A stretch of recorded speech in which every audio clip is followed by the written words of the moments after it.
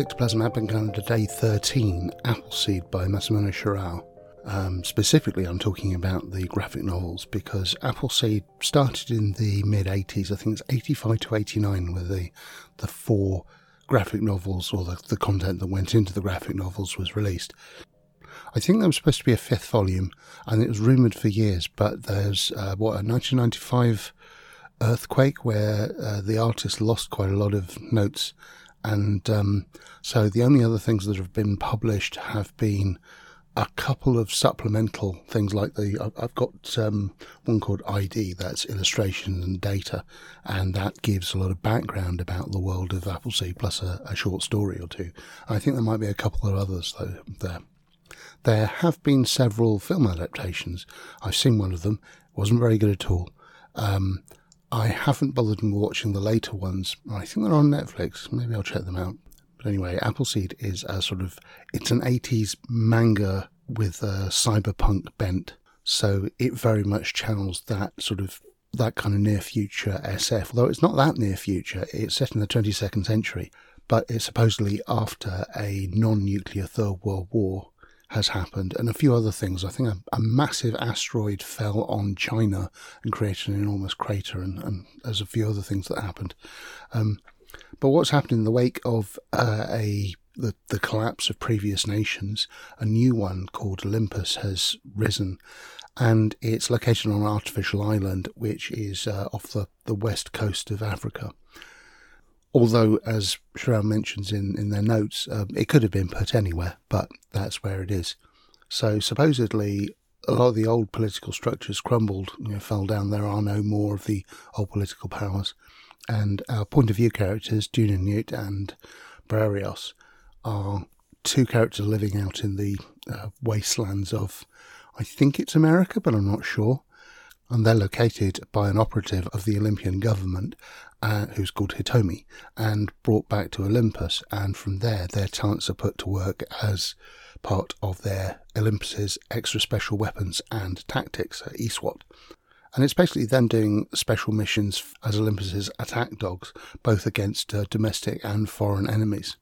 Now, the important thing about Olympus is it is the new civilization that's risen from the ashes, and it's supposedly, this utopian ideal of a society, but it also tends towards some kind of authoritarianism or dictatorship with some questionable objectives.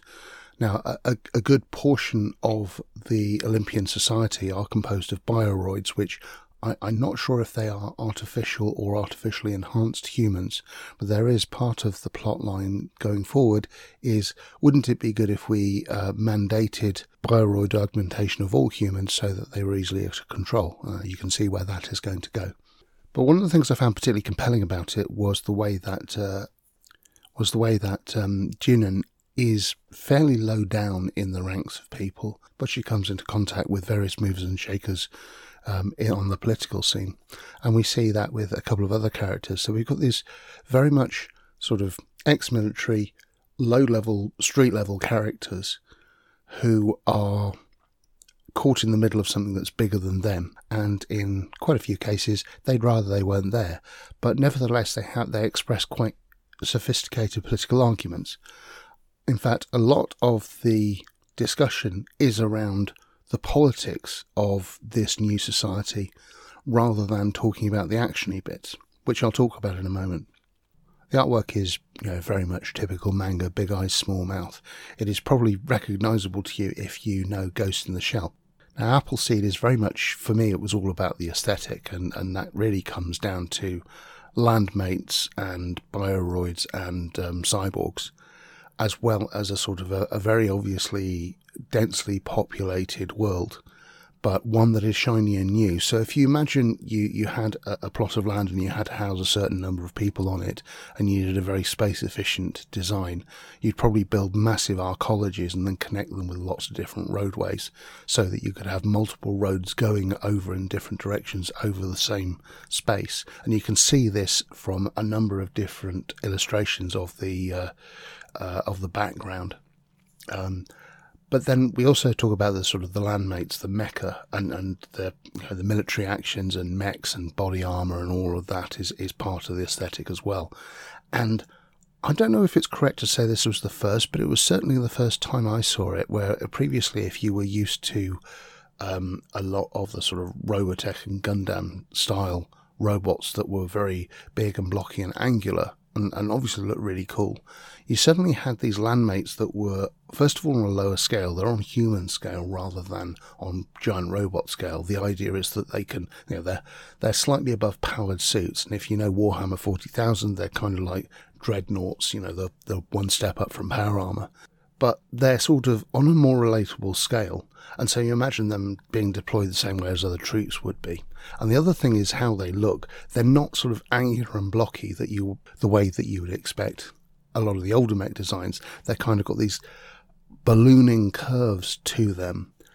And it makes them look really interesting and almost sort of clumsy. And you get a very interesting sense of movement of them from the art. And this is partly thanks to the artist's excellent handling of action scenes. Sometimes the art gets a bit congested, but I've always loved the aesthetic of, things in motion that Shirao conveys. But yeah, landmates were the thing I was really obsessed with quite a while, and I wanted to do a role-playing game with landmates. What I originally settled on was using Cyberpunk 2020 married to the Mechton Zeta system, and that's actually a pretty good, solid system. It does have its downsides, but the interlock system's quite easy to understand.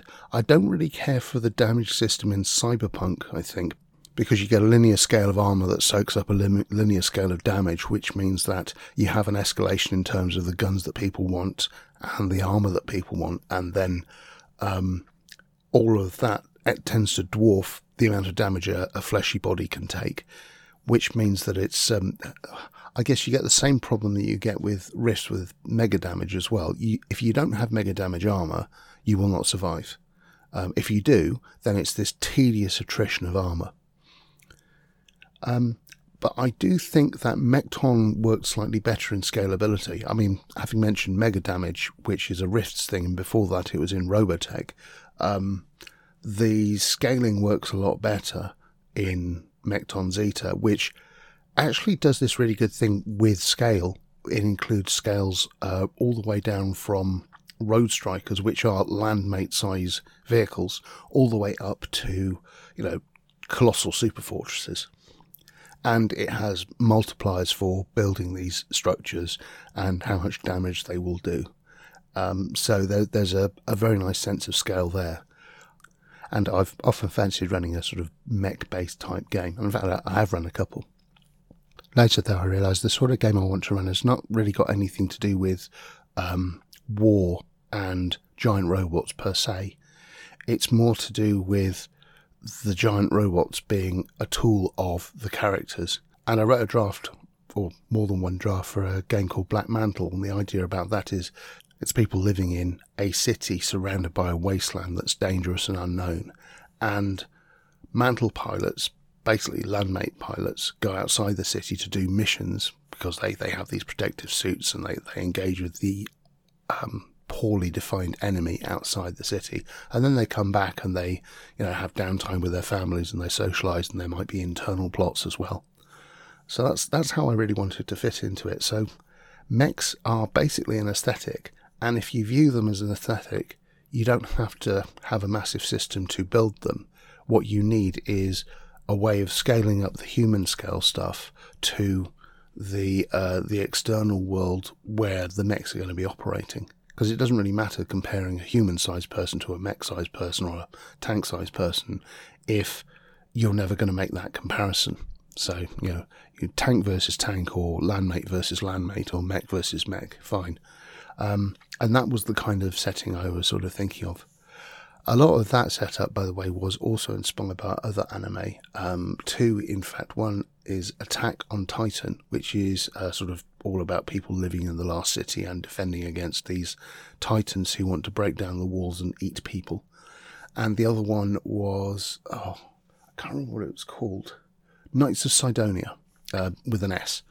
And that was this sort of generation starship where all the mech pilots would go outside this generation starship to defend against this alien one or more aliens. It's not clear if it was like a single hive mind or a collective of people, but that's basically exactly the same setup. And so that, I think that brings me to the last point I want to make about Appleseed. It's like, well, what sort of game does that inspire? And to me, I think, it's pretty much written itself. You have a bunch of people who are outsiders who have military training and don't have any real connection to the Olympus apart from having been brought into there. So they have to get jobs, having been brought in from outside, but otherwise the only part of the community they know is themselves. And so they are going to be the kinds of people who will be prepared to go outside Olympus and do dangerous jobs because they don't really have a family life established. And they also form, a subgroup within the population. And you can imagine these being a sort of set apart from the rest of normal Olympian society, certainly from civilians, because they have not grown up there. But you can also expect them to try to make friends and integrate in the way that Dunan integrates with Hitomi and makes friends with Hitomi's friends. And that was the kind of thing I was thinking for Black Mantle as well. It's like you have a bunch of people who don't really have much to lose, so they want to break out of their lives. They need to provide for their families, or they have some other reason for doing dangerous missions outside the city. So they go outside the city and then they come back to the city, and if they make it back, then they are showered with riches and praise. And but because of their unusual status of being the people who set foot outside the city, they don't really know how to socialise with people except themselves. And they may have ties to their former life or their family who they may be providing for because they're the people they are supporting by doing these dangerous missions outside the city. But they also, they don't necessarily relate to those people anymore. One of the ideas I had for Black Mantle, it was kind of like Britain's Got Talent in that the mechanism for getting experience points and upgrading your mechs and everything was going to be all about getting audience approval. So it's a cross between Britain's Got Talent and Big Brother. So you'd actually have a camera sitting over your shoulder when you were going into the field and the public would vote on you. And as a result, if you got public support, your experience points would go up and you go up levels and get better kit and that sort of thing. So having done quite a few of these, I'm remembering a whole load of projects that I abandoned in the past. I should probably list all of these once I finish this series and actually decide which ones I'm going to finish. Anyway, that's it for today. I am going to open the next door on the advent calendar. An artificial eye. It's good to have a spare. Alright, that's it for this one. Speak to you next time. Fictoplasm Podcast. Words by Ralph Lovegrove, music by Chris Zabriskie. Find out more at fictoplasm.net.